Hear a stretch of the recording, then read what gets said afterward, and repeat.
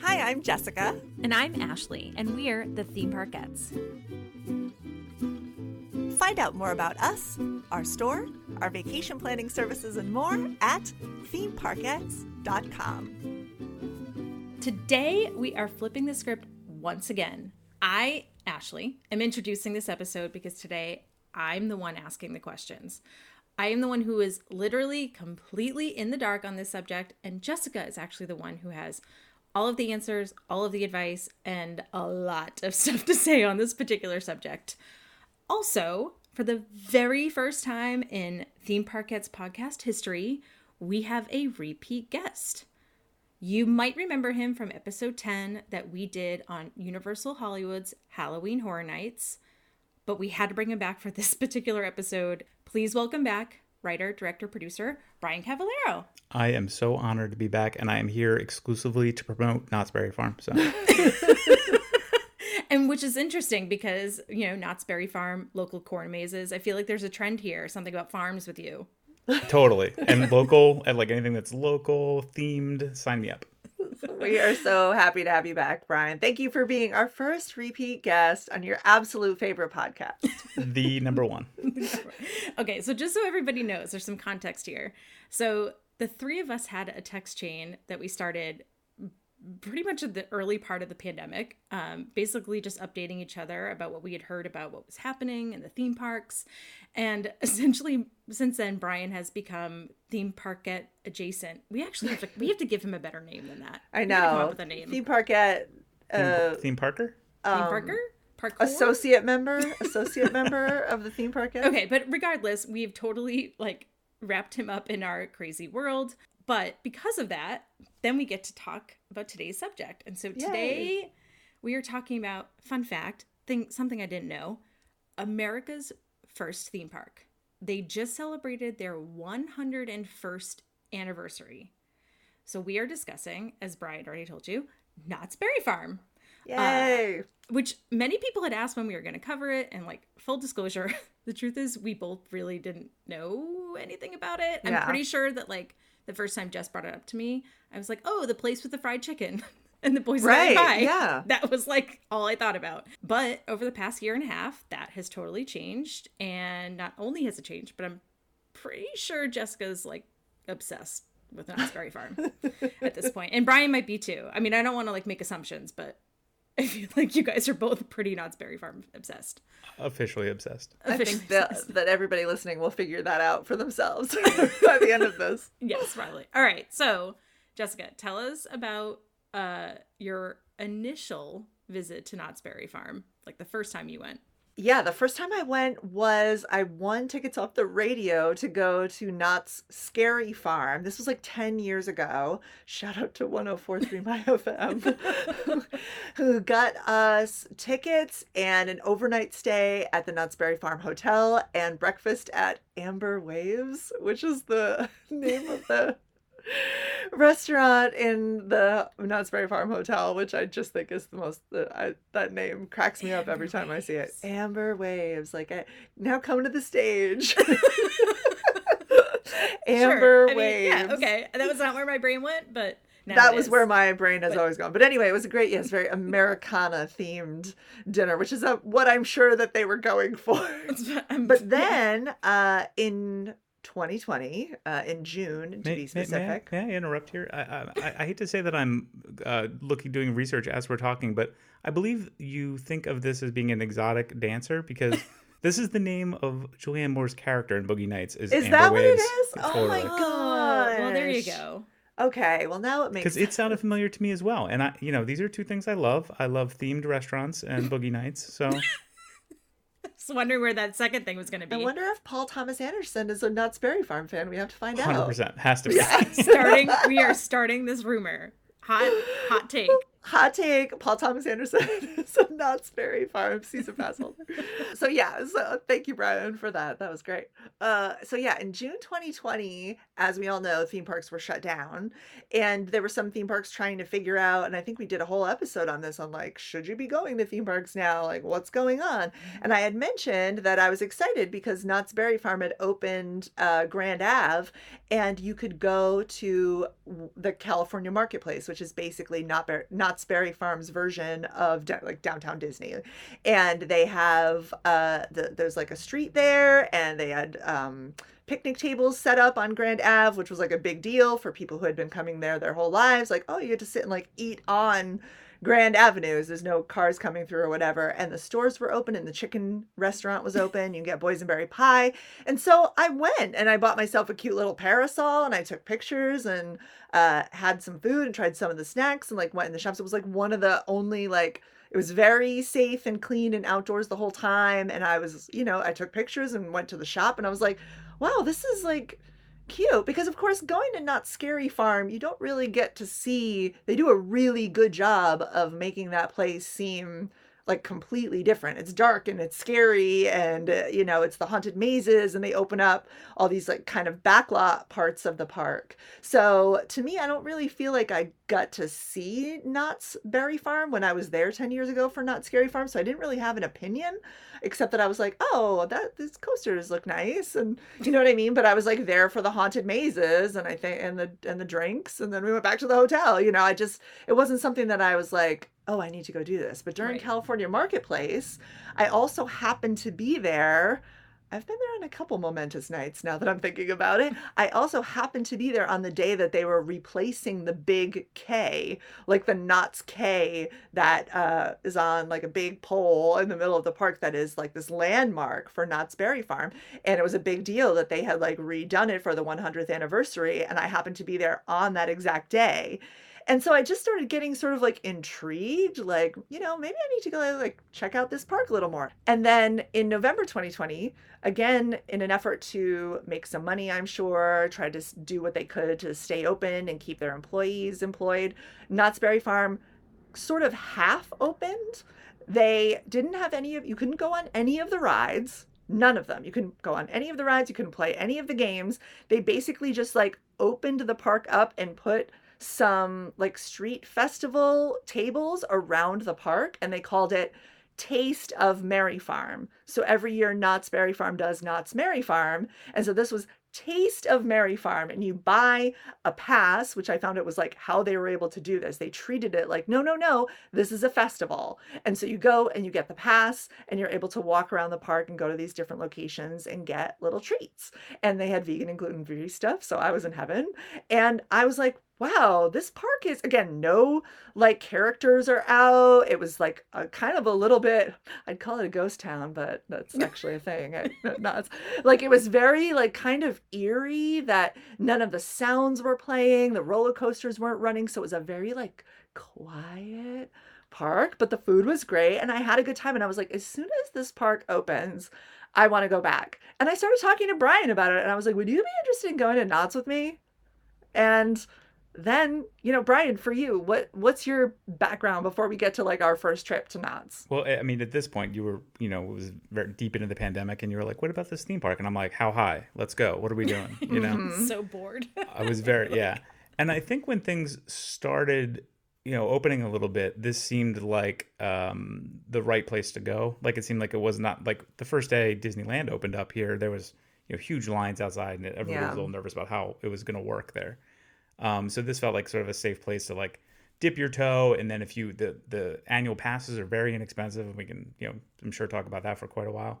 So it seemed like, we can go, and if we're not having a good time or it's a little crowded, we could leave and come back. And that certainly wasn't our experience. We went, and for me, that was my very first time. I've lived in Southern California 15 years, and I had never been.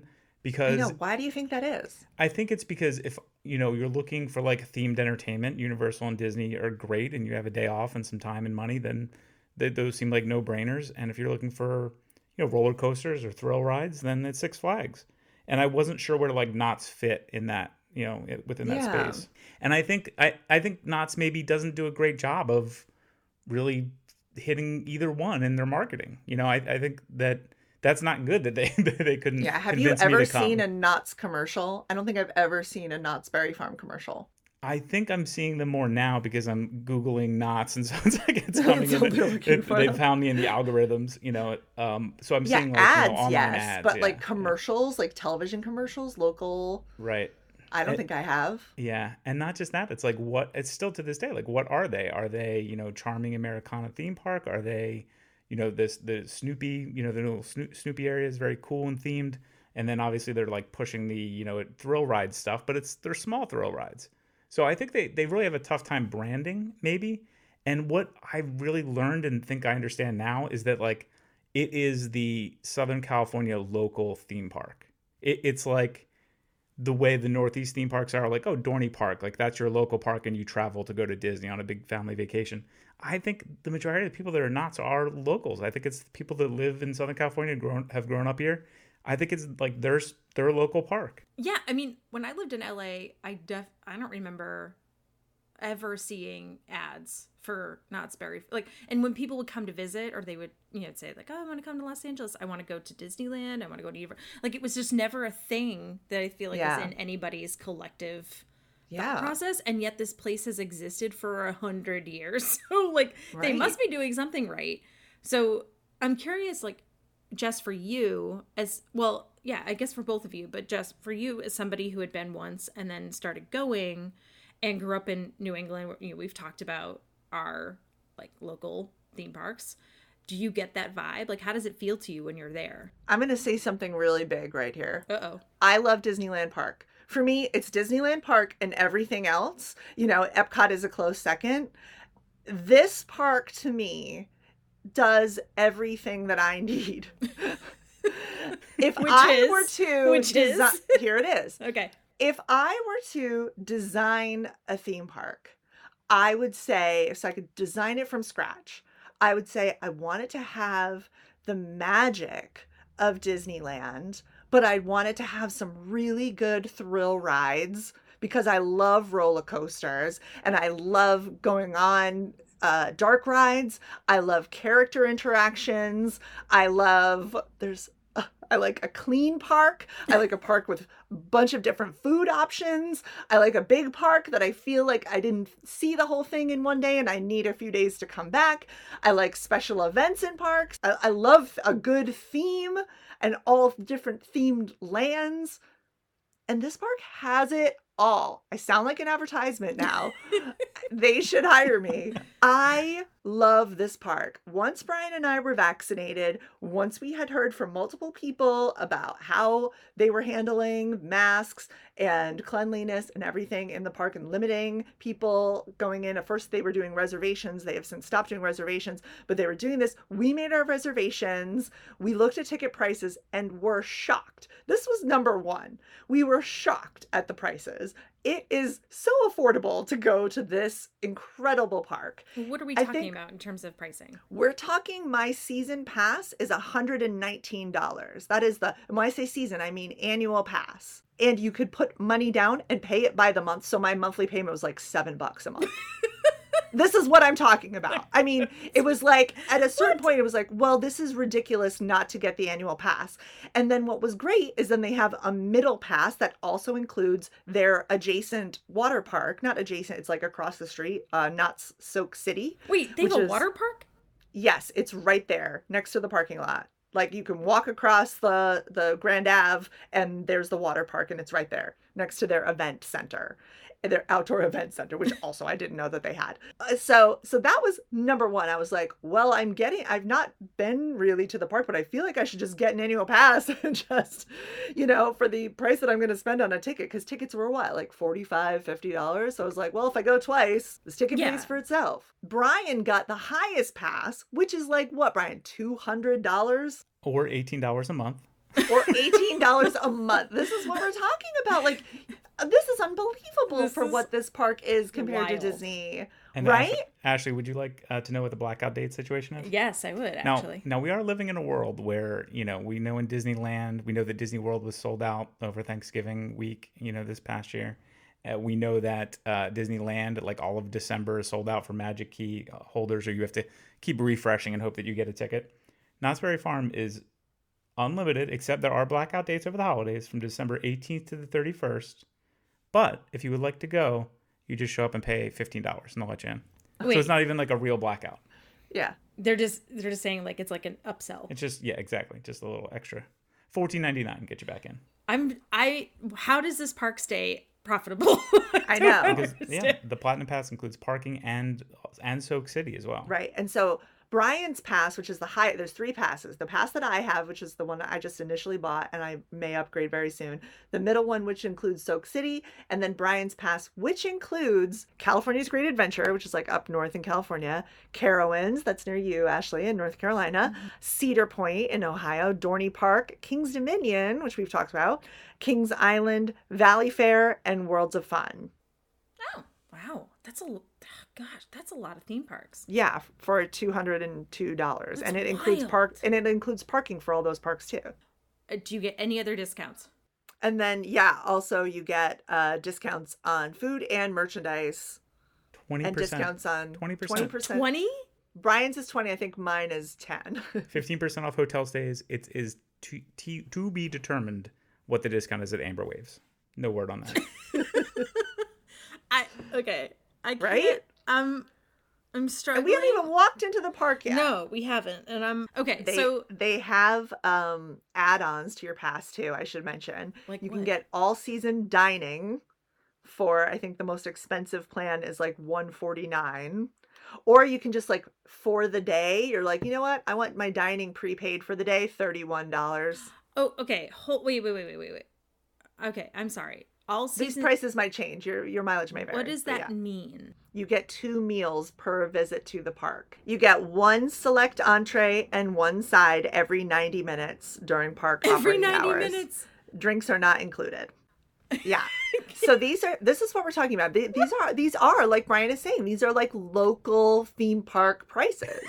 They also have and instead it's like a full on amazing, wonderful place to go. They also have, I should add on, they have their Fastlane add-ons. You can add on Fastlane for the entire year, or you can add it on to just your day. So there are like nice little things that, they kind of upcharge for. You can pay for your locker rentals ahead of time for the whole year if you know you're always going to want a locker. Like just nice things like that are on. So already I was impressed by the prices. Then we met up and we drove and we didn't really know what to expect. I remember walking in and we didn't really use a map.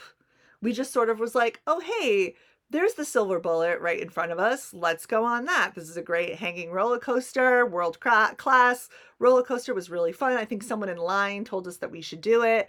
And then the next thing we did was the Calico Mine Ride, and our minds were blown. And I think that's when we started really talking about hey, this is a great park. Like, what's the history behind this park? Well, not just that. It really, I think, started opening up our conversation, which is, I think, important as to what came first, the chicken or the egg. Because this ride is very old, and as you start looking into it a little more, I think we were on our phones. It is considered to be the first dark ride, and it's like, what, when, where, who, how, why. And this opened up Pandora's box into the Walt and Walt conversation. So I had just finished watching The Imagineering Story, as I think we all did during the pandemic. And, it does not mention Knott's Berry Farm at all. Well, but what's interesting, why would it? Exactly right. Except that Knott's is part of the story. Knott's is definitely part of Walt Disney's story. So in 1920, just quick, a lot of people listening probably already know this, and I know, Ashley, you know most of this too. But in 1920, that's when the Knott's family arrived in Buena Park, and they started farming, and they created Knott's Berry Place, okay? And so then in 1930, they were farming and whatever, and farming and whatever. And it was farming, going whatever people did before theme parks. It was going well, but what really made Knott's Berry Place take off is that in 1932, Rudolph Boysen gave Walter Knott the last of his boysenberry plants. And as a thank you, last of his plants, these berry plants that he could make that were really huge. And so Walter Knott named it the boysenberry. Also, can we talk how weird it is that Walter Knott is Walt also? That's just weird. So you guys remember when we were in elementary school and you read all of the like American folklore, like, you know, like Paul Bunyan and like all of those stories that like are probably not real, but like this is what this feels like to me. Yeah, but this it's feels real. like This is so real. like And a the history literal fake behind this story. park, the history, and you know, one of the things I love the most about Disneyland is feeling the history of the place, like the magic and the history of the place. This park has even more history, arguably. I mean, so they get this berry, it kind of takes off, everybody wants it, and is coming from all over to like buy this jelly and buy these berries from the Knotts family. And Cordelia, his wife, finally 2 years later is like, you know what, I'm gonna try to make people stick around. I'm really good at cooking. I'm gonna make this chicken dinner. And so she starts serving chicken dinners for 65 cents each. Word gets out. So meanwhile, just to give you like an idea of where we are in history, right then in 6 years later, Disney Studios opened in Burbank. Okay, so like that's where we're at so far. So she's serving chicken dinners. They are making so many chicken dinners for people who are driving in from all over to get her food that they don't have enough seating and they can't really make more just yet. So they're doing the best that they can, but then they make more, you know, tables and more people come. And so they start thinking, okay, we need to do something to like entertain people while they're waiting for their chicken dinner.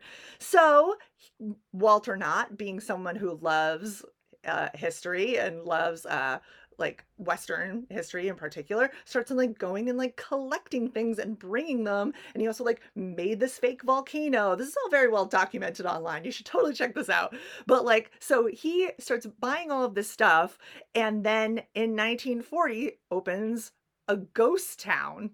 I mean, this is like, well, like when I say like he started with one thing and people would go and like hear that, and then more people are going, not just to get the chicken dinner and the boysenberries, but also to like check out this volcano that he made and this covered wagon that he found in Arizona, like all this weird, this old mill like that he found, and coming to like see those things. Then he's like, oh, hey, something to entertain the kids. Let's make a ghost town, which is almost like, it looks very, if you look at pictures from the 1940s, it still looks the same as it does, like so similar to what it does today. In 1947, they renamed it Knott's Berry Farm. Okay, so it was Knott's Berry Place, then they named it Knott's Berry Farm. And then again, just to give you context, in 1952, Knott's opened its first ride, the Ghost Town and Calico Railway. And that's like when like Disney still was like putting in the plans to design Disneyland. And he would come to Knott's Berry Farm and he got on the rides. This is before, yeah. Now, he's still trying to make Disneyland in Burbank. He's doing market research, man. Right. And he's there, and Walter Knott talks to him and realizes like, this guy has money and he's going to make a park here in Anaheim. In 1954, he's like, guess what? We're making a park in Anaheim. And Knott's, instead of being like, don't come in my park, don't look around, don't talk to my people, is like, come on in.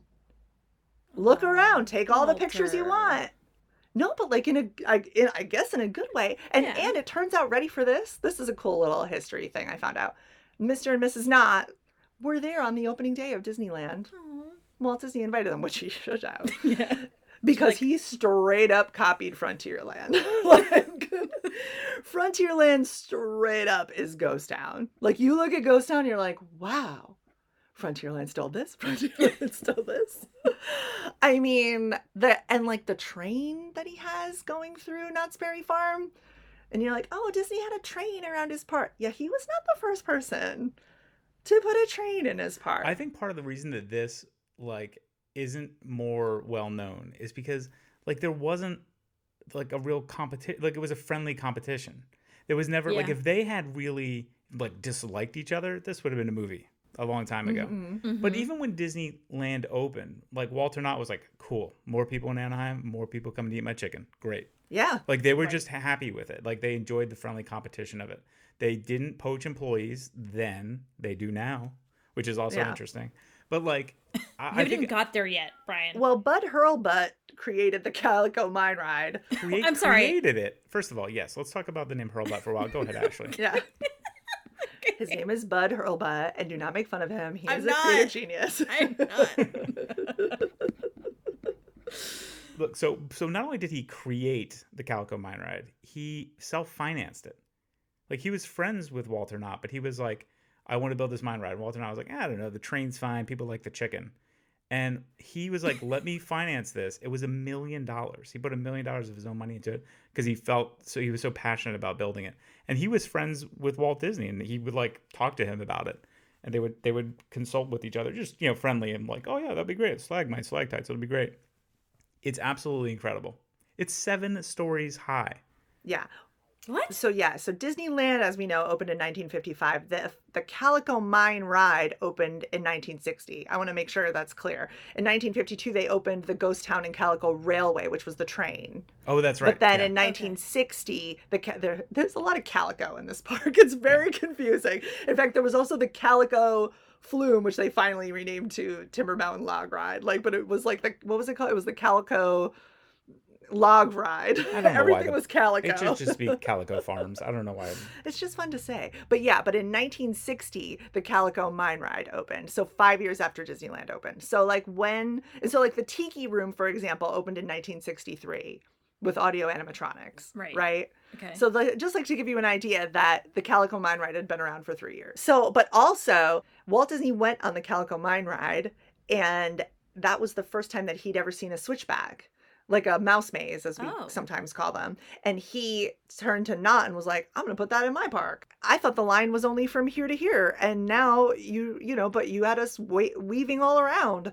And now we like think of that, and we think of Disneyland. We think of Disney being the one to have created the switchback. It was definitely not. Not just a theme back, not just a switchback, but like literally the idea of a themed queue, like something to do and look at and enjoy while you're waiting for the ride. That was 100% Knott's. But what really blew my mind in that first visit with Brian was like, hey, this stuff was around, and Walt Disney used to come here, and Frontierland was created after Ghost Town, and Splash Mountain and Big Thunder Mountain was created after the Calico Mine Ride. Like, wait a minute.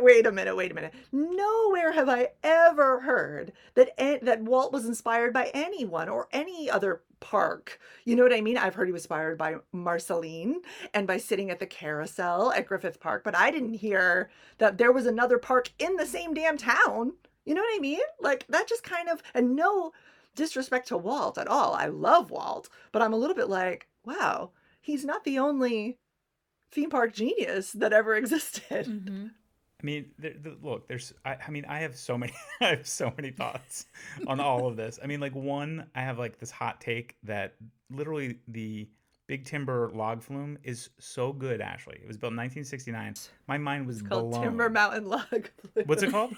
Timber Mountain Log Ride. Timber Mountain. Listen, it's the Calico Log Flume. Okay. No. I mean, listen, all of these things are poorly named. Okay, so like in that regard, I will. Disney gets all the credit in the world. I mean, there's nothing like rolls off the tongue. Splash Mountain's a wonderfully perfect name for a ride. So Space what you're Mountain, saying is Michael Eisner also went to Knott's Berry Farm. So, well, in a way, but I mean, Tony Baxter built Splash Mountain, and again, like, this is another. Isn't that crazy? Like, he was so influenced, right? Splash Mountain and Big Thunder, both Tony Baxter, both strong Knott's influences. And I think Big Thunder or Splash Mountain wasn't built until 1989. Part of me feels like, and Disneyland had no log flume ride or anything like it. And part of me feels like they were like, well, people go to Knott's Berry Farm for the log flume there. It's kind of hard to compete with that. I honestly feel that way. It could be. Yeah. I mean, a lot of almost every park has some sort of log ride, I guess, if I'm playing devil's advocate, but they're all not shaped like mountains. Yeah. To your point about like how Disney has perfected it, they have perfected it, but like in a way that's almost like too polished now, in my opinion, compared to what you see when you go to Knott's. So like if you're at Knott's, they can pull off things that Disney just can't really do anymore that I think Disney would want to be able to do. Right? Like the amount of live music, the amount of shows and entertainment that they have, and like literally just a lot of horses. Disney has like 1 or 2 horses pulling a cart around for ambiance and photos. But like there's a line, you wait in a, that ride I think is a precursor to the Rainbow Carriage ride in Disneyland. Which ride? The, is it called Butterfield Stagecoach? Oh, I love that Ashley, you can ride in an actual stagecoach. and there are stables where you can actually go pet horses. Yeah. So I'm gonna give you one last like sort of weird stat that I'm not even sure if Jessica knows this. So Jessica knows the bottle house. There's a bottle house that is a very old building that's largely constructed of old bottles in Knott's Berry Farm. But that bottle house, and like there was a music hall attached to it. Before 1963, it featured a show that had a collection of bird cages filled with automated whistling birds. This is true. Before 1963, and I say before 1963 because that is when the That's when Enchanted Tiki Room opened. Yeah. That's crazy. That's crazy. Yes. That is crazy. It's not only crazy, it's just crazy that you just don't know this, right? That we don't know it. Yeah. Like, it doesn't bother me, like, of course, but the story that is being told to us on Disney Plus, Right. By is, Disney marketing. You know what? Walt was sitting there and he's like, wouldn't it be great if there were birds? And they're like, oh, we don't want real birds, so we'll design some animatronic birds. And Right. that's how we came up with the Tiki Room. It's like, yeah, you're did missing you? the element where you saw that other place that had the audio animatronic birds, like, But or whatever, the robotic birds. I mean, that's why I think like the, Mickey Mouse, and then like having, the Wonderful World of Disney, like that, not just the perfectioning piece, but also the fact that he had the media space, like that's how, he was in everybody's living room every Sunday for however long He had the it money. was, right? Yeah. I mean, well, and depending on which episode, what you watch and what you listen to, he really didn't. He just, anyway. But all that being said is like, that seems to be the thing that shifted the focus towards Disneyland, where people are like, Disney did this thing. And Walter Knott was probably like, okay, yeah, but like I did that like 3 years ago. Yeah. There were also some like other interesting little like historical things of note, like as a Disney fan, that Bob Gurr created a ride at Knott's Berry Farm called Kingdom of the Dinosaurs. It is now defunct, but it was loved for a while. In 2011, the president and CEO of Cedar Fair stepped away from the company, making way for a new leader, the former Disneyland president, Matt Ouimet, right? And so that was in 2011. And Knott's Berry Tales, which was it was a dark ride that was, I don't know, like it was love hated, like people loved that ride, but then it got like really old and decrepit, and then like they made a haunted house out of it for a little while, and then it became other things, and then it just recently for the 100th anniversary reopened. But that original one was created by Raleigh Crump. Wow. So how about that? So if you know your Disney Imagineers, you know who Raleigh Crump is.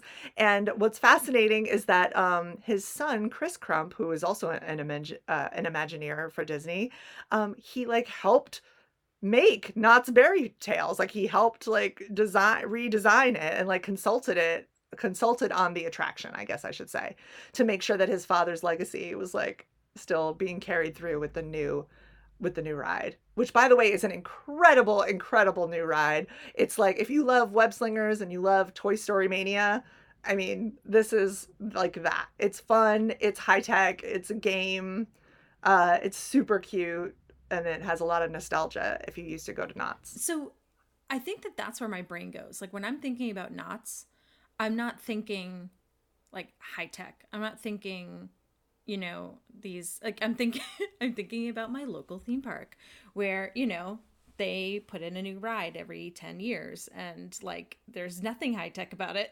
It's just like these old standards, and like in my brain that's what I'm picturing Knott's to be but it sounds like I am very wrong. Well, and it's interesting, like why, I wonder why that is. Is it because they're not advertising enough? Is that, I mean, maybe this 2011 having the Disney president come in, maybe he came in and cleaned it up. Like, I actually don't know because I didn't go back then, but I just wonder if people had like an attitude about it. Like it was just like Magic Mountain South, and it was just like written off as an amusement park, and now it's a theme park. And it's a well done theme park. I think the reason Ashley doesn't know these things or know about it, I don't think it's a lack of advertising. I think it's really difficult branding. I think Knott's does it poorly. Yeah. And I think it's also difficult to do because there's so many things there. There are things in there. There are train cars that like are original, that are hundreds of years old. The train that is actually operating around the park is a fully operational, full-size steamed engine train that is awesome. it's incredible. And it's not like the things there are just legitimately original, which Disneyland, everything there was built for Disneyland. And so like they incorporated all these things. It grew organically. It wasn't just a guy who was like, I would like to build a theme park, and then broke ground on a theme park. It grew from a farm to a chicken restaurant to a ghost town for a place for people to hang out while they're waiting for their chicken, and it just grew and grew and grew. No, I mean, I think that's the crux of what I'm trying to say is that it's like it just because it grew so much in so many different ways, it's just hard to kind of like lock it down for what it is. But Jessica's right; it's completely a theme park. It's not an amusement park. It's definitely it's very like authentic. It is very like, I mean, it's adorable. I think we said the word adorable a bunch. We kept saying this park is so cute. I think 2 hours in, to go back to our initial like going there, was 2 hours. So we'd gone on Silver Bullet and the Calico Mine Ride. Then we start pulling out our phones and doing research and being like, huh. And then we're looking around and like reading all of the different things about like the Wells Fargo rag. And we come across the graveyard that's there. We come across yeah, listen, I almost don't want to spoil this for you. Like, you need to just come and see this park. Like, we start like reading some of the plaques on the wall about what Hangman's Tree is, and then following the what are they? All the sand. What are they, like the sand? You know what I'm saying? The mission, the trail of like all the different missions. They have like little scale models of all of the different, like the San Fernando mission, like dioramas. And like with the Birdcage Theater that's there is authentic. Everybody talks about the fact that Steve Martin worked at the Magic Store on Main Street in Disneyland, and nobody talks about the fact that he did shows and actually performed shows at the Birdcage Theater at Knott's Berry Farm. You know who else does shows at Knott's Berry Farm? My favorite former Disneyland performers, which I know you guys have seen multiple times now. Crazy Kirk and the Hillbillies. So Crazy Kirk, when you see him live there, he will not shy away from saying the fact that he used to, work at Disneyland and no longer does. And Jessica and I found quite a few, not only performers that have been and employees just through research that have like gone over to Knott's Berry Farm, quite a few, but we coined a phrase on our first trip there, Disney expats. Oh, yeah. So we chatted it up with a few people, and like there are tons of people there that are kind of like, they're like, Disney's very expensive now. They're not like, they're maybe a little bit older, maybe not so hip to like the app stuff that you have to kind of be in tune with now to go to Disney. They just kind of want to be able to walk into a park any day they want without making a reservation and just have some interesting food and listen to some great live music, maybe go on a ride or two, and not be like stressed out about like whether or not they can get on a particular ride called Rise of Resistance, right? Like they just want to kind of like be mellow and enjoy the day, and they talk about it in the sense of like, they're like, we used to go to Disney all the time, now we go to Knott's all the time. And I love to hear that the Disney Imagineers like Tony Baxter love talking about for fun how they'd plus up Knott's, like what they would do, because they love this park so much. And it's interesting, and I wonder if that's like a newer thing. I mean, we need to talk to people who've been going to Knott's for years, and we've talked to some of them like in the park, like Brian was saying. We've met a few people and been like, how long have you been coming here? Like, oh, this park is so great. And they're like, oh yeah, it's so amazing, we love it here. It seems like a really well kept secret that shouldn't be a secret. We had such a good time that first time. 2 hours in, I was like, I am in love with this park. I feel like I have like a crush on it. I'm like in a relationship with this park. I mean, when you talk about thrill rides, like Accelerator that they have, and of course I made a TikTok about that, which Brian helped me with. Thank you, Brian. And just like all these fun other rides that are like not super scary, but like fun coasters, like Coast Rider and Pony Express. Obviously boysenberries are everywhere. You can't get away. Everything is boysenberry. Everything. There's boysenberry beer, boysenberry wine. But they had also boysenberry margaritas. But they also have like a really great gluten-free vegan pizza. Yeah. That you like don't have to special order. Like, nope, it's just right there. Yep, grab it. No worries. Like, wow. Okay. I mean, I don't know why I don't understand why nobody is talking about this park. So I think Brian kind of like hit it a little bit on the branding piece, because I was thinking about why this like what it is about this park, right? Because like I have the pictures that you guys send, and when you like talk about it, but I don't have a sense of like what this park is necessarily. And Right. I do think that part of it, and maybe this is just my brain, but like I do think that Knott's Berry Farm, like the Berry Farm piece, Kind of throws you off. well, it doesn't help. Like that doesn't help me. That makes me think of like a farm, like an actual farm. Like it's not a Sure. not that Disneyland isn't a good indicator either, but I feel like that's a hard thing. Like when you think about Disneyland, you think about like the castle. When I think about Knott's, like, is there a thing that is like a, you know, that's Yeah. I The think thing you know? take a picture in front of or whatever. I have sort Not of really. I have sort of a newer thought on this, right? So like, what's your Massachusetts theme park that you guys? Canopy Lake Park, and I Right. just looked online. It is $139 for a season pass there, which they're not open year round, Excellent deal. or $200 if you want the like free parking and a bunch of other stuff with it. But again, they're only open from like April Yeah. to Yeah, that is maybe interesting. November. Anyway, So I think I think kind of what's hitting for me as you're discussing this and like how or why we don't know about these things. I think it does have that local theme park vibe, right? And I think it probably is pretty similar to places like Canopy Lake and like Dorney Park in Pennsylvania, Hershey Park maybe a little bit. But I think the big difference is, and so it's like it's hard to know all those places, and this is just like the Southern California version of that. But I think it's the Walt and Walt part of it. I think it's the fact that it's over 100 years old, which a lot of these parks are not. And I think it's the fact that, like, the authenticity that they were like, I want this actual steam train engine. So when you're, like, trying to compare Dorney Park to Knott's Berry Farm, like, it's kind of a tough selling point to be like, we have a steam engine here that's 80 years old. It's like, that's not, like, a big selling point. But, Right, but well, when you're let's- there, sorry, you go ahead. feel it. And you feel Yeah. the original old school dark rides. And you feel the most incredible log flume that existed in 1969, right? Like those are things Brian that are. loves this log. I farm. mean, it's Brian's just loves nerding it's out. incredible. It's absolutely incredible. Is it the best log flume you've ever been on? The fact that it was built in 1969, that really like tips it forward a little bit. I mean, the animatronics in there, little dated. Yeah. Yeah. Like you're still, I was saying, but you're still not answering the question. Look, Oh, I would say that since my other favorite log flume is in a transitional period, we're going to say that this one, much like when Joe Biden goes for a colonoscopy, this now is currently my favorite log flume. wow. Wow. Wow. Oh my It's god. holding the place until the current log flume comes up from anesthesia. So what you're saying, Oh my gosh. are you comparing what That is I correct. think, Kamala we're Harris getting to back on track. log flume? What I'm, a point that I think is interesting, because I'm going to get away from colonoscopy talk, is that this park didn't really have a lot of thrill rides until the sale to Cedar Fair, which didn't happen until 1997. We have a lot to talk Okay. about. We have a lot to talk about. So in 1997, the sale to Cedar Fair happened, and they were like, yeah, this park doesn't really, and everybody was like, why is Cedar Fair buying Knott's Berry Farm?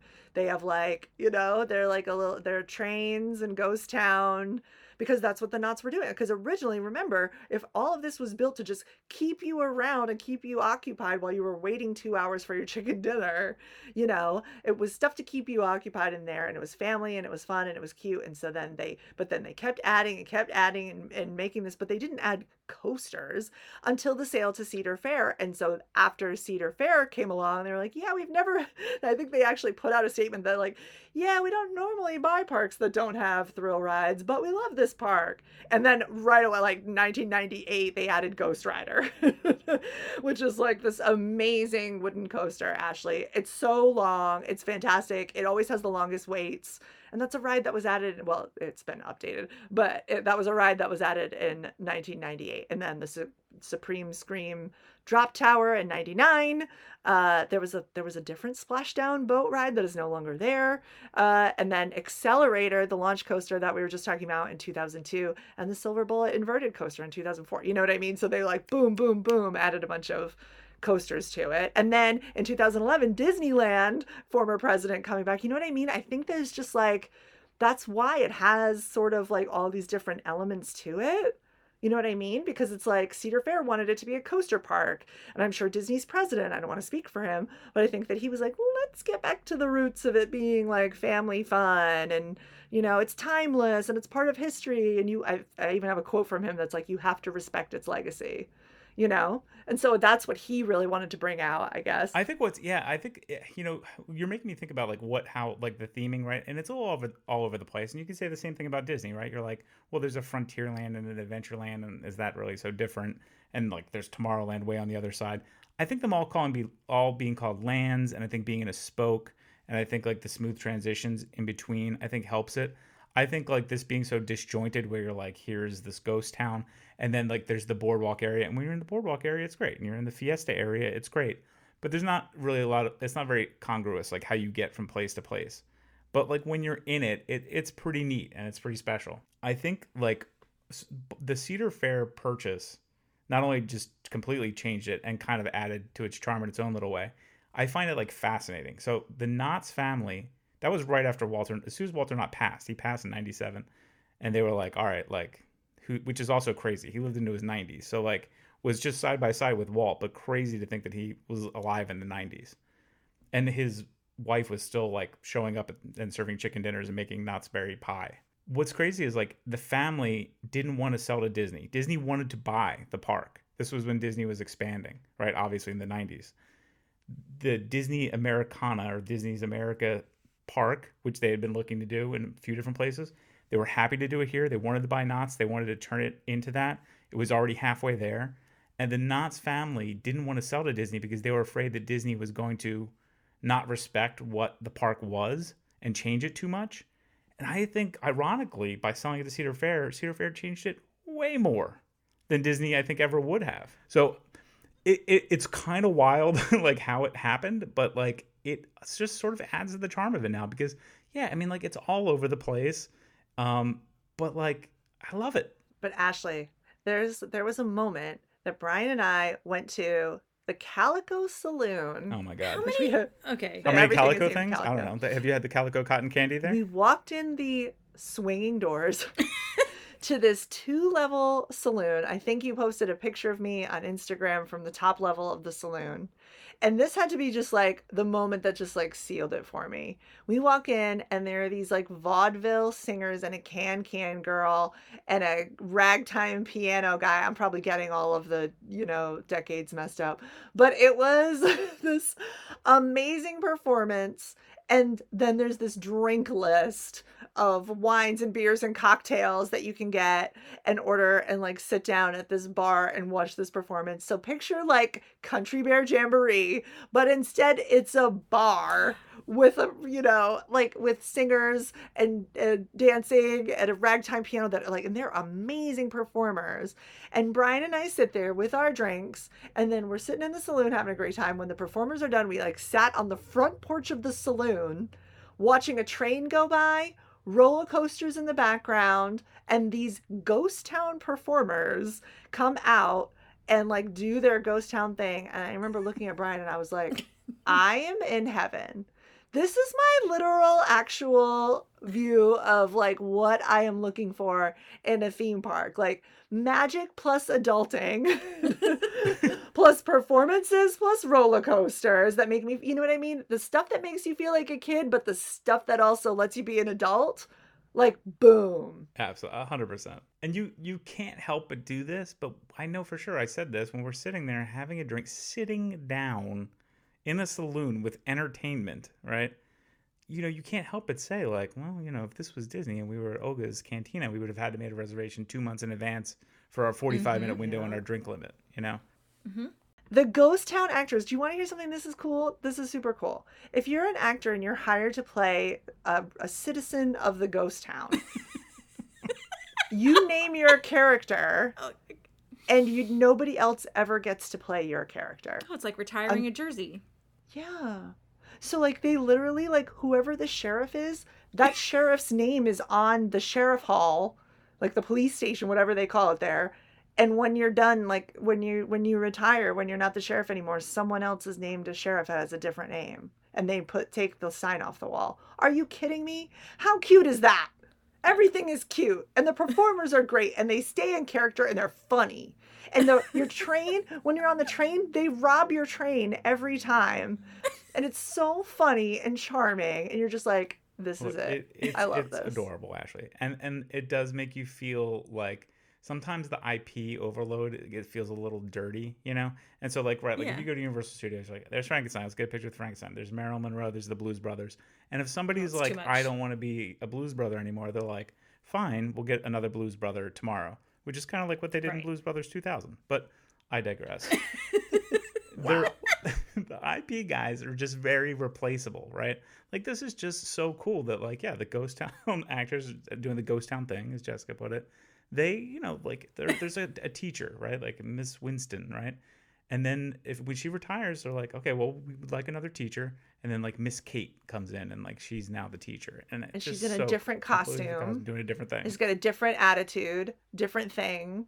They had, apparently, I talked to someone who was like, they basically have what's the equivalent of like the Hatfields and the McCoys, and they spend the entire summer, they map out like a plan for what is going to happen between, like a soap opera, like what's going to happen between the Hatfields and McCoys. So if you went every day, you would see a different show. You'd see like the next episode. Oh my gosh, this is like my How favorite. How freaking great is that? This is like my favorite part about going to Colonial Williamsburg, but at a theme park. Right. Yeah.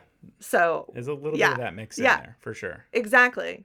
And then, yes, of course, we have to talk about Camp Snoopy, that they were able to get the Peanuts IP back when, because they made the Knott family promise that Charles Schultz's daughter could be in the Snoopy show. Okay, that's really cute. And that was like what like flipped it for him. He's like, well, can my daughter be in the Snoopy show? And I was like, sure. And so they were able to have this. I'm not totally sure the connection with Cedar Fair, because I know now all Cedar Fair has it, but I think Knott's may have been the first. Do I have that right, Brian? Do you remember? Yes, it was the first. They asked Charles Schultz specifically. The Camp Snoopy area is like beautifully manicured and landscaped. It's like really, really nice. As good as anything Disney does. Very good landscaping, which is a weird thing to be excited about, but you know, we're not going to go on the rides. And the characters are great. The photo ops are great. And Jess, now is your time to talk about the ice show, which is also Peanuts branded. Gosh. That is not anywhere else. Ashley, I haven't told you about this. I don't think that we have told you about this. But when Brian and I went to Knott's Merry Farm last week, which was, you know, they just started Knott's Merry Farm for the year. Every year they do it. It is not a special ticketed event. It's just part of what they call, like, Knott's Scary Farm is a special ticketed event. Knott's Merry Farm is not. The park just becomes all things holiday. Apparently, which we have not seen yet, which I need to go back on Sunday and do, there is a Christmas Carol. They do Christmas Carol and Marley's Wings at the Birdcage Theater. But what we went to go see, because we had limited time, was Merry Christmas Snoopy, which was the ice show, which happens in the Walter Knott Theater, which, first of all, the Walter Knott Theater is super historic and beautiful on the inside, and just like a great actual, from a theater person, it's like a really well done modern theater. They have done a very good job with this theater. Like a theater. Right. So you hear Merry Christmas Snoopy, and you know what, you've heard that there's like a Snoopy on Ice show. So, right. So in my head, I'm like, okay, so it's like Snoopy and like some of the characters, and they just have like, they like slide around on the ice and dance around a Christmas tree, and it's cheesy, right? And they sing the song, whatever. No. This was like a world-class ice skating performance.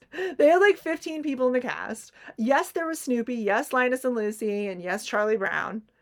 But they also hired professional ice skaters who are out there doing like triple axels. Okay. I'm still trying to wrap my brain around the fact that this is a theater with an ice skating rink inside of it. Right? In but there southern, is. Yeah, like the Ice Capades. It's great. Okay. Yeah, it's great. They had like a partner skating thing, and I'm telling you, they did the Pamchenko. They did the Pamchenko. It's from the Cutting Edge, people. I mean, you should know your film history. Honestly, like, I took pictures not of the show, but of Jessica's reactions to the show, because it was priceless. I mean, like, it was really, it was so impressive. I mean, we walked out of the theater and I was like, they imported those, you know, ice skaters, those ice dancers. Like, these are not people that were just like hanging out in Anaheim. I mean, this was like the Russian ballet. Auditioned. Like, they were brought in. And just so everybody who's listening knows, if you are there during Knott's Merry Farm, get there at least 30 minutes in advance, because we were there probably when did we get there? Like 20 minutes ahead of time, and 5 minutes later they closed the line. I mean, and that was happening all day. Like this is the most popular show, and for good reason. It's a must see. So get there 30 minutes in advance. We got local vibes from some people that we had met and talked to that like this is like a tradition, a family tradition to like go and just see the show. Like that's the priority. That's their thing. They were waiting in line like an hour in advance to like get good seats. And what? we're like, what? Yeah. Yeah. Although there is no bad seat, in my opinion, in that theater. It's, like I said, it's well done. I mean, as I'm looking here as like at my notes that I took, what I'm really impressed about is just how like there's bumper cars, and you know what I mean? There are some amusement-y park rides, but then there's like Barry Tale's Return to the Fair, and Sad-Eyed Joe, you know, who's I can't spoil it for you. I'm not going to spoil it. I refuse to spoil Sad-Eyed Joe. Ashley, you have to see him for yourself. He's in Ghost Town. He is a permanent fixture of Ghost Town who you have to meet. And then also, like, can we remind you that like Montezuma's Revenge is a coaster landmark. It was the first flywheel launch coaster in the world, the first 0 to 55 miles per hour coaster in less than 5 seconds. And currently it's the oldest Schwarzkopf shuttle loop coaster. Say that 5 times fast. Still in its location. All of this was just off the top of Jessica's head. I made sure I did a TikTok about it. TikTok about it because I was like, this coaster is there's a landmark at this park too. Totally, so like there's just so much to love about this park, but also it just has like a good, in my opinion, like it has like that magic vibe without castles and princesses, if that makes sense. You know what I mean? It's without real, I mean, obviously there's the Peanuts IP, and you see Snoopy and Woodstock together, and you see the Red Baron ride, and every time I look at the Red Baron ride, I'm like, do you have this song cute in your head? Like it just like makes me, happy. But like other than that, I'm not really like attached to anything in this park. I haven't been going there since I was a kid, and I feel like those like, oh, this park is so great. Like it's so cute vibes, as if I have like reminiscing memories about it. It's the weirdest experience, but I really love this park. I'm totally just like, I want everybody to go to this park because I just think that there's something for everybody. I think Merry Farm being included is absolutely wonderful. And Knott's Scary Farm is like genuinely scary. It's not like fake scary. Like it's like, it's really good, and the mazes are well done. This is a 100-year-old park, and I really love it, and it's cute and it's clean. I have to talk about my love of roller coasters, why this helps take it over the top for me, and just talk about the things that they have there that are great, which is, like you said, Montezuma's Revenge, which is an ace coaster, which is incredible. It was built in the 70s. It's been around forever, and it's still great, and that is amazing. It has the biggest, tallest, fastest wooden roller coaster on the West Coast, which is crazy. I mean, that is a big deal to have these kinds of things. Yeah. And then they have, I don't know what kind of coaster they call Hang Time, but it's the thing that goes up vertically. Oh, please tell me. It's a Gerstlauer. They've got a Gerstlauer. But listen, emotionally, what Hang Time does is it brings you up over a 90-degree drop, hangs you there for a second, then you go down. Accelerator shoots you out at 88 miles an hour. Is it 88 miles an hour? Or am I making that up? You go to 0 to 80. Yeah. 0 to 80. Okay, perfect. You go 88 miles an hour, and it takes you back in time to a simpler era of theme parks. Oh my gosh. I like that, Ashley. That's part of my ad for Knott's Berry Farm. I just had this vision of the third Back to the Future movie and Marty in that awful getup, the Western outfit, and him just like appearing in a Boysenberry Farm, and I just can't right now. 100%. You get on accelerator, you go 88 miles an hour, and it shoots you back to 0 Ghost Town. 82 miles per hour. It shoots you back to Ghost Town. Doc Brown's there. No. It's a different park. That's a different thing. 0 to 82 miles per hour in 2.3 seconds. Look, all the coasters are incredible. They all have like their own like little thing going on.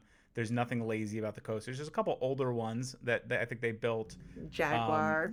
Yeah, Jaguar, but like they're fun. They're just fun, and Jaguar takes you out throughout a bunch of the park, which is really which is what Pony Express should do, in our opinion. If we could plus it up, we want to. What? I don't. What are we talking? I don't even know what we're talking about. Pony Express, you ride on it's a coaster where you ride on a pony. Like it's like a wooden, like a horsey. Like picture Hagrid's motorbikes, but instead of a motorbike, it's a pony, and it launches you, and it's super cute and fun, but it's so short, and it needs to 32 seconds be long. Yeah, it's so short, and it needs to take you through like the entire park, or at least through Ghost Town. Like it's the Pony Express. Shouldn't it go? Actually, Shouldn't it be long? Like, and again, it was the first of its kind in the United States, right? Like it's a precursor to Hagrid's, which is incredible to know. And I'm sure when they built it, they were like, "This is great. We have this thing. It's amazing."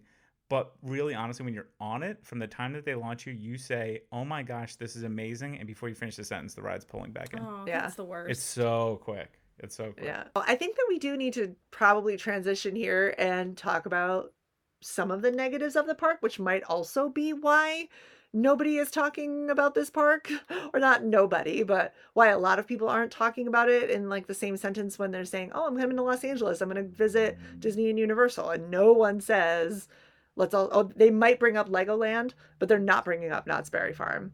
And there are some negatives associated with this park. So because Knott's Berry Farm is so inexpensive, and because it is a safe place to be, you attract, like, Six Flags is sort of known for parents dropping off their teenagers, right, and like wandering around the park, and like that park in particular, I think just recently went no cash, right? Yeah. Because like they're just giving kids like debit cards and stuff to go in and just sort of spend Because mom they're and dad's having a money. stealing problem. Yeah, that too. And like, so you do get this element of like, yeah, I mean, in Orange County, it's, what, $100 for a season pass? It's like, yeah, people just drop their teenagers off in droves. Sure. And so like, there's that element to it too, which I think is also like, you get that vibe from local theme parks. We should also mention that, believe it or not, how I said earlier, I guess we should mention this. I don't mind talking about it. That I said I was there on a couple of, interesting dates. That first day that Brian and I were there, that was the night of the shooting. If you look up Knott's Berry Farm, you might see that in July of 2021, there was what everybody thought was a shooting in the park. That's not what it was. There was a drive-by shooting out on Buena Park, outside of the theme park. No one, I don't know who they were shooting at. I don't know if the ever even came out. There's not a lot of great footage of it, but there's a lot of footage of people in the park who thought that they had misinformation, and we thought that there was a shooter in the park. And so we actually hid in the Timber Mountain Log Ride in the queue. We hid under fake rocks. I mean, and we were afraid for our lives there for a little bit, and just sort of in shock of that we were part of something like this. The park was evacuated. I mean, we saw people running, we saw people tripping, we saw kids crying. It was a lot. But that actually isn't what happened. Knott's absolutely does have security. You go through metal detectors on your way in. Your bags are searched on the way in, very similar to Disney. I think a lot of people also maybe associate it like, oh, well, I heard that park isn't safe, because it's just, misinformation kind of going out there as well. But we were there, and we can tell you that is not what happened.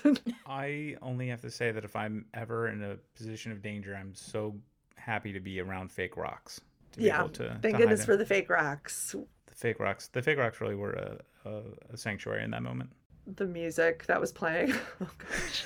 That I was like, is this it for me? I've found this park that I absolutely adore, that I feel like it's like my perfect park. It was tough, but I mean, I will say that, it was nice being with Jess, who handled it very well. And it was, she's a helper. And, there were a lot of kids, as we just talked about, teenagers that were there that got separated from their families, that were lost and, visibly upset, and we helped reunite a couple families afterwards. Oh, yeah, I forgot about that. We did. And so there was parts of it that were good, and fortunately nobody got seriously injured, and it was a wild experience for sure. That's right. We were kind of looking around for kids to be like, "Are you okay?" Don't say that. That sounds weird. But like we were sort of looking around to see like, are there kids on their own who got separated from their parent? There were a lot. So Jessica and I don't have children, but we go to theme parks looking for kids. That sounds well, terrible. That's the only way that we can get into Legoland. So I know, right? Are you interested in Legoland? You like theme parks? Let me throw my only negative is, and this is probably, I think I noticed this at, any theme park, is like there's a lot of like our money, for lack of a better thing to say, that goes into these things, right? And in terms of like planning, right? Like we've all seen amazing theme park planning, not Scary Farm or any kind of like ticketed event at night where you're like, there are a billion people in this park. How are they going to transition from like people hanging out in this park to a private event in an hour? And when you see that infrastructure, it's fascinating. You're like, wow, this is amazing what you can actually do. I would say that sometimes at Knott's, the infrastructure and the planning is like not perfect. So like their version of a fast pass, which doesn't even exist anymore. What do they call it there, Jess? Express? Fast lane. They call it fast lane. Mm-hmm. So like there's no real rhyme or reason to that. They take money. They say there's a fast lane. There is a fast lane. I highly recommend you do the fast lane because there's no rules. There's no rules. You get off a roller coaster, you get back on. You get off a roller coaster, you get back on. Like, and like as a person standing in line and you're watching this like teenager just get off the ride and get right back on, you're like, what? Hold on a second. Can we do a little for them, little for us?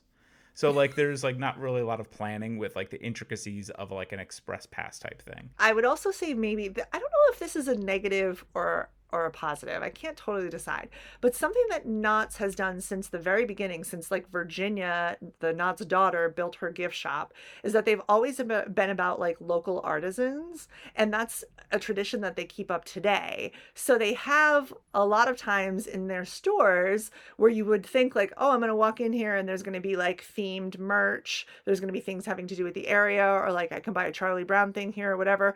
And like, no, it's like a glass blower that they brought in her shop, and she's got her Instagram handle up and she's blowing glass there like live, and you can buy little like gummy bears or like that are necklaces, which I almost bought. That's the first thing that sticks out in my head. Or like, little like roses, but then also but not in like in a way that fits with the theming of the land necessarily. Like you can get a LA Rams backpack. I have a way to put this that will shock the heck out of Ashley. Okay. Ashley, would you believe that there's a store inside of Knott's Berry Farm where you can go in and buy Harry Potter merchandise? What? Yeah, facts. Yeah. There was a comic book shop. There was a comic book artist there that was drawing like Marvel things, like Stan Lee and Spider-Man, and Mickey Mouse like hugging Stan Lee. So I think that this is I think that this is actually not like helping them. Like, right. Yeah. I mean, this is the part where it feels like that local theme park vibe. And it's just not what we're used to, being obsessed with Disney and Universal. Yeah, they're not like themed artisans, and they are able to have like their Etsy shop up, and they make neck pillows and they make candles and soap and things like that like don't really have anything. On the one hand, well, that's kind of cool that they kept up the tradition of the artisans, but then it's like, oh, that's a little like, kind of takes me out of Ghost Town. Yeah. I think that I almost feel like the park is so cute and clean and has a lot of the elements that Disney parks have, that it's like actually pretty close if it had the right person in charge to say, okay, here we go. We're getting rid of this, and we're adding this, and this. We're going to make this up on par with Disney parks once and for all, and take out anything that makes you feel like this is like your local park. I feel like they maybe could, but should they? I don't know, because that's a lot of who they get is people, Buena Park teens coming to the park, so maybe they don't want to, but what's crazy is like they're almost there. Like they could be there. I mean, they had a better start, Jess. They had a better start than Disney did. Yeah. Especially in like when you look at like Frontier Town, like Ghost Town and Frontier Town are very like parallel, yeah. Right? And like Ghost Town first of all, again, we're starting off on with their branding. It's almost like you go back 100 years and they're messing up with the branding. It's like, is Ghost Town what you're going with here?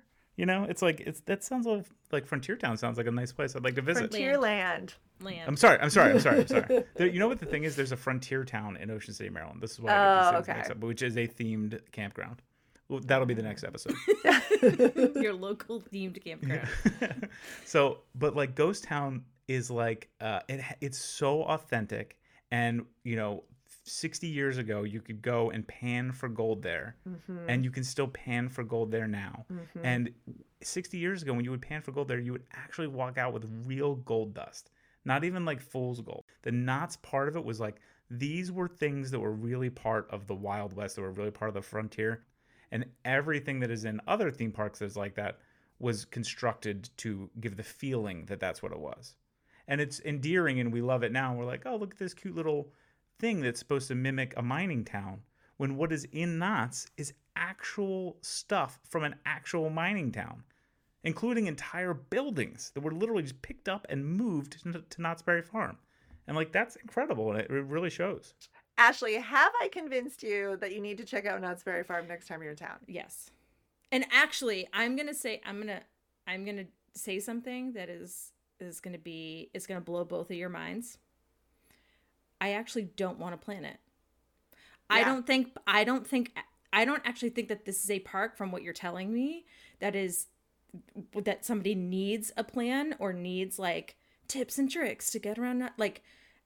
This sounds like a park where you can actually do the old school way of just walking in and being like, this is a ride I want to ride. I'm going to get in line for it.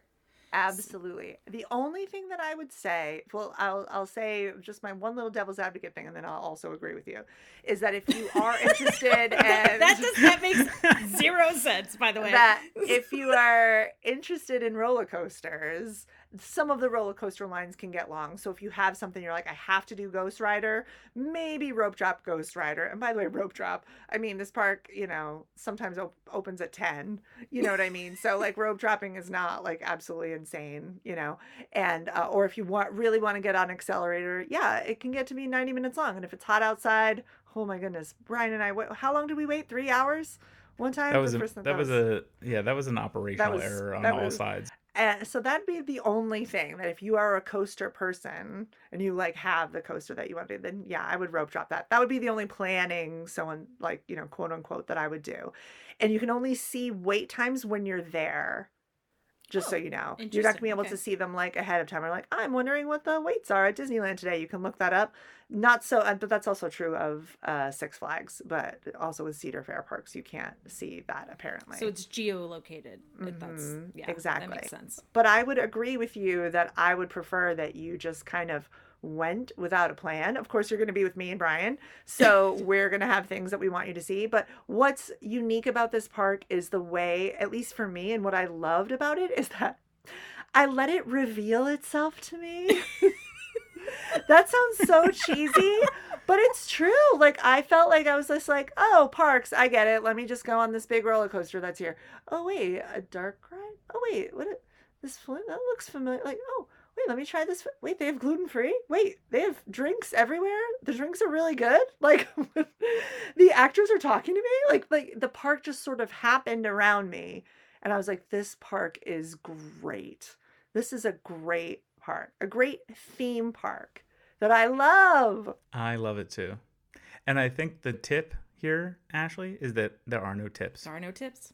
There are none. This is a tipless park. Oh, wait, I have one. Oh, I have one. This is a good one. Oh, this is a good one. I'm going to do a TikTok about it too. Knott's, unlike Six Flags, I would recommend bringing a bag to Knott's.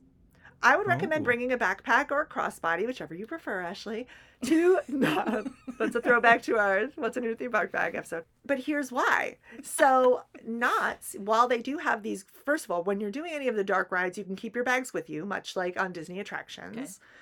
But for the coasters, they have cubbies, not lockers. So it's the type of thing where, you know what, if you've been to Six Flags or a roller coaster park, you've seen like, hey, you can dump your stuff in this bin over here before getting on the ride, but you're doing it at your own risk.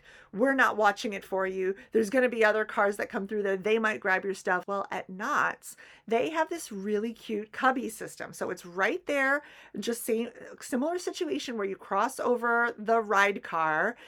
And they have these cubbies, and you choose a cubby and you put your stuff in it, and they close the door of the cubby. Like they slide, kind of like, think of like a closet door, which opens up the other side of the cubbies. So now your stuff is closed off to only the people in your car. So they're only going to open it when your car comes back.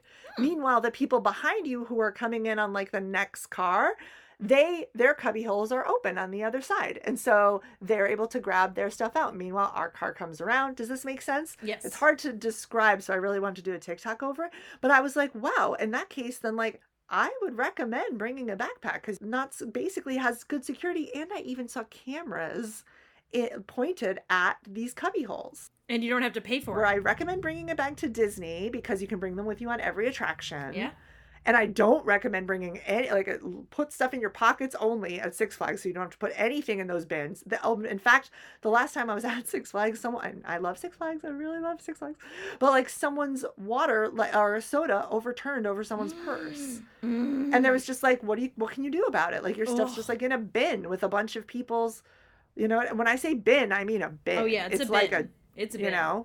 Like a Rubbermaid type of large bin, and your stuff's just in there with whatever else is in there, and someone's soda spilled over someone's purse. But in this case, with like your own cubby, and it's closed off to only the people in your car, and there's a camera on it, bring a bag. So why did we do this episode today? Basically, one, I wanted to tell Ashley all about Knott's, and she was like, don't tell it to me, tell it to me on the podcast. Yes. But two, like, I'm fascinated about this history, and I feel like and with Brian also being fascinated, and me coming home and like telling my husband about it, and then telling Luke, who's on the Universal episode, I'm like, have you been to Knott's? And he's like, no, he's there, and he's like, this is a great park, and I'm like, there's something here that we need people to hear. Maybe you're not the only ones out there. Maybe you've been going to Knott's for years and you're rolling your eyes at us, and you're being like, this was not a helpful episode at all. But this was our sort of like reintroduction. We feel like we've rediscovered Knott's Berry Farm, at least for ourselves. What we're saying is that after 100 years, it deserves our word of mouth. Exactly. Yeah, for sure. And if you are a person who is stressed out by the Disney stuff, I'm just saying, because it right now especially is very stressful. It is stressful. And a lot of money. And I mean, if magic key holders can't. I was just going to say. If your tradition was going for the holidays to take a picture in front of a tree at a theme park, you can't do that this year at the Disney parks. But you can do it at Knott's. So normally when we have a guest on in the episode, we do the Theme Park Gets 5 questions. But Brian, you've already answered those.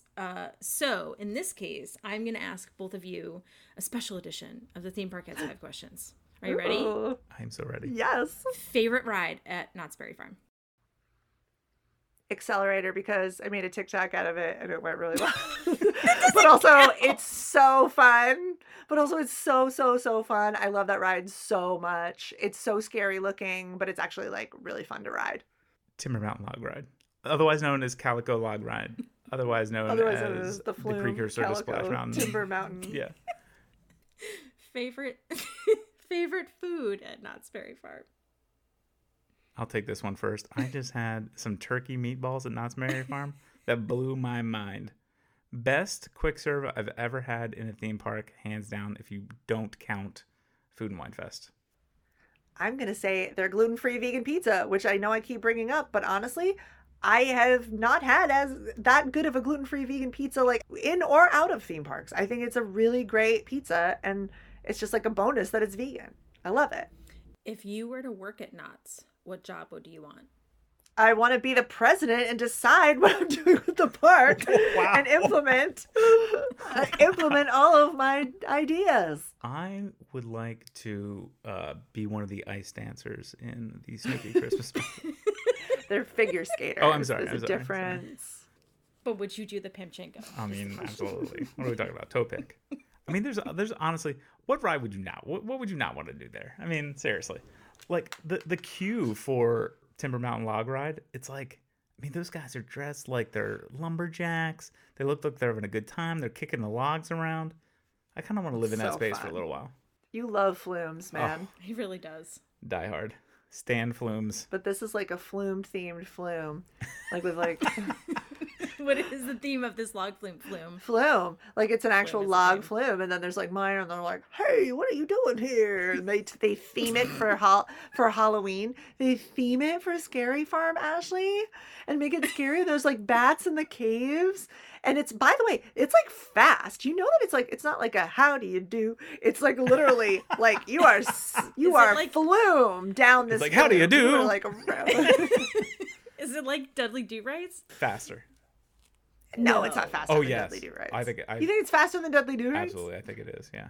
It doesn't have that like crazy hill at the bottom. It's just it's a No. regular hill like Splash Mountain. But just the but regular fluming, like the it's yeah, like the you're fluming around it. moving It's the also whole like time. long. Yeah. Fluming? Did we Fluming's a just word. invent a Yes. word? Fluming's a word. Yeah, it is. You're I fluming. am very insistent, by Flume the way, it that up. all log flume themes should be log flume.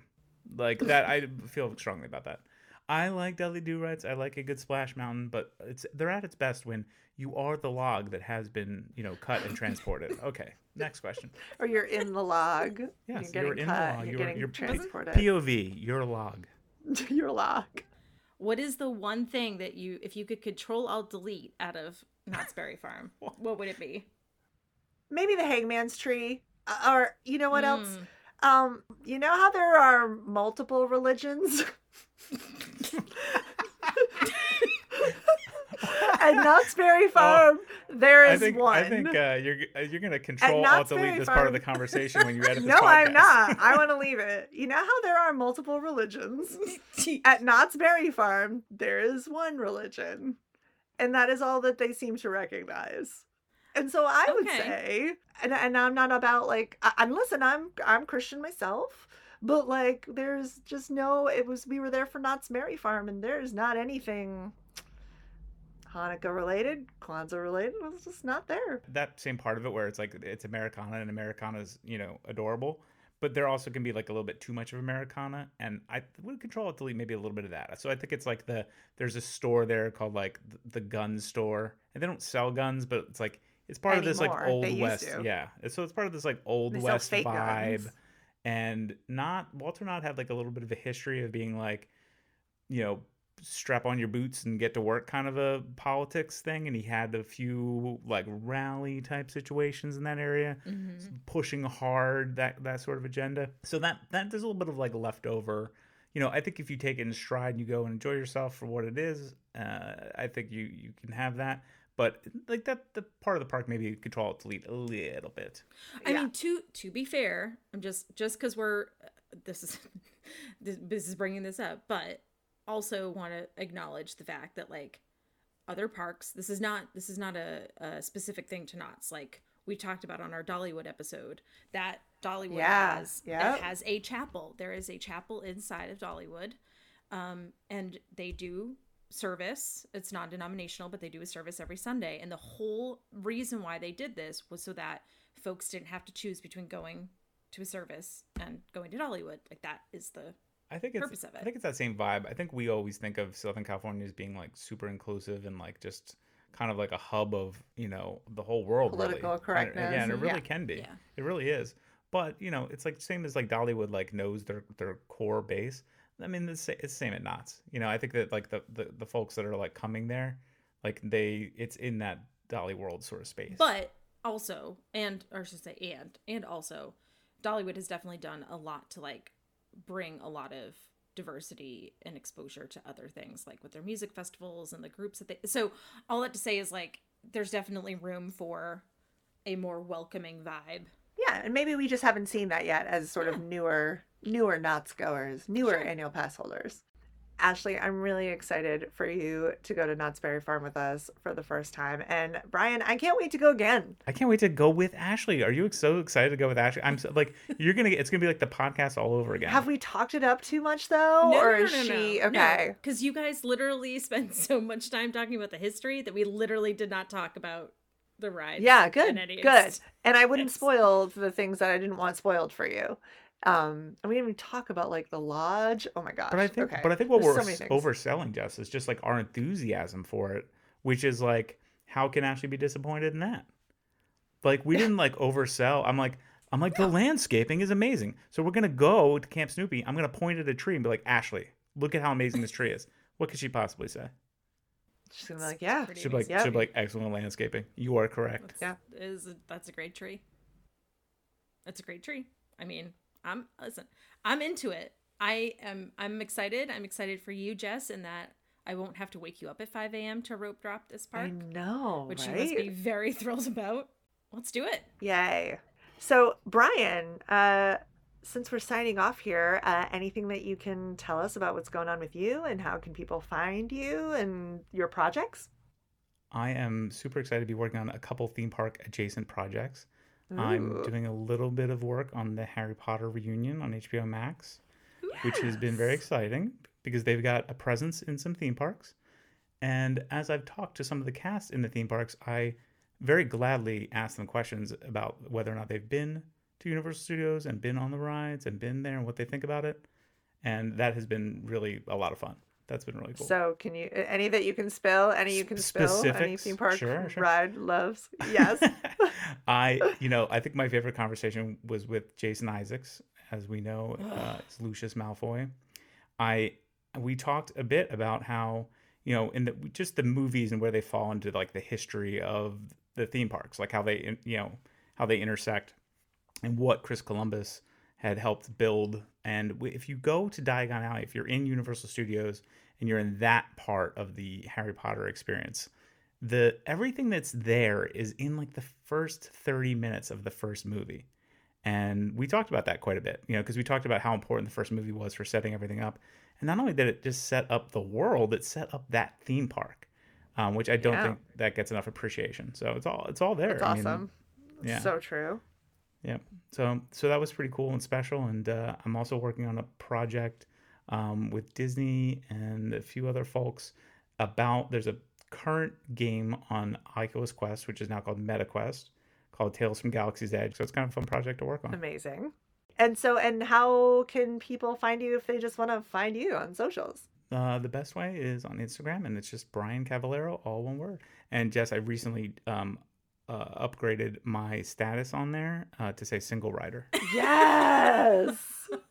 Listen, single rider means something very specific to me, which is here's a great way to access an attraction. Yes. And maybe you'll get some attraction from other single riders. It's like a dating show, this podcast. I know. After Luke's episode, oh Maybe you will find your amber waves. Oh gosh. There it is. On that note, to find out more about Ashley and I, our store, and Ashley's travel planning services, check out themeparkettes.com. We are on TikTok at themeparkettes, Instagram at thethemeparkettes. My personal Instagram is at actor Jessica Gardner. And I'm at Happy Go Ashley. We are Jessica and Ashley, the Theme Parkettes, and hey, if you see us about to be fluming with some Disney expats, come up to us and say hi. Remember, you can sit with us at the Calico Saloon.